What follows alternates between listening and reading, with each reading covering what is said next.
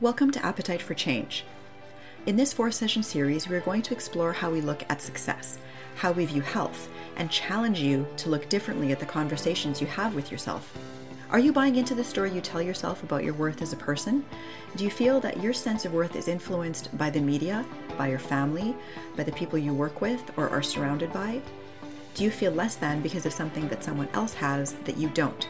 A leaner body, more muscles, a better title at work, more control around the food choices they make, the things they have accomplished, that marathon, that master's degree, etc. In this series, we're going to challenge those questions and those conversations that we have with ourselves.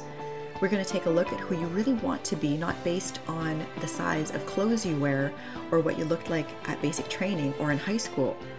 Rather, on who you want to be. Do you want to be healthy?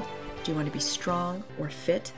And what does that look like for you? How do you define that, and how are you going to get there? This is not a podcast series about diets and exercise plans.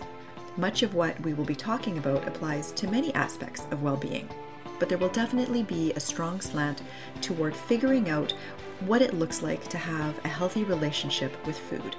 We're not going to talk about what to eat, but rather how and why we eat. Because so many of us have lost our ability to trust our bodies to tell us what and when to eat. Having a healthy relationship with food is a really important piece to explore.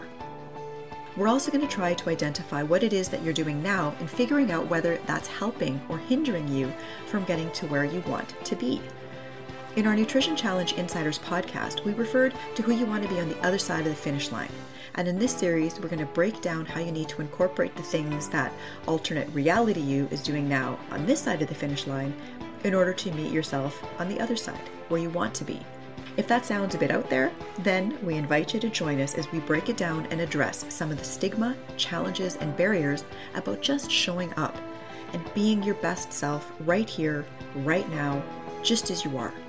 Because the first step you take is one step closer to the other side of the finish line. Look for all 4 episodes coming soon on the A4C tab on our Calf Connection page at calfconnection.ca/Edmonton/health promotion.